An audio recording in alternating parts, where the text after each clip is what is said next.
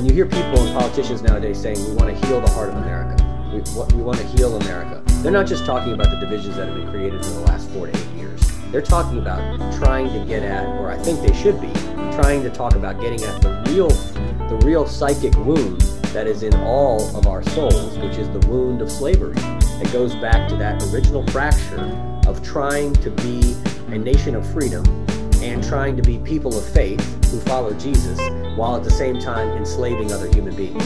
It just doesn't work. It breaks down and it fractures the soul. And I think Smith is brilliant at giving us a picture of what that fractured soul looks like and what the psychological effects of that are on not just Southern society, but all of American society. But it also broke Christianity.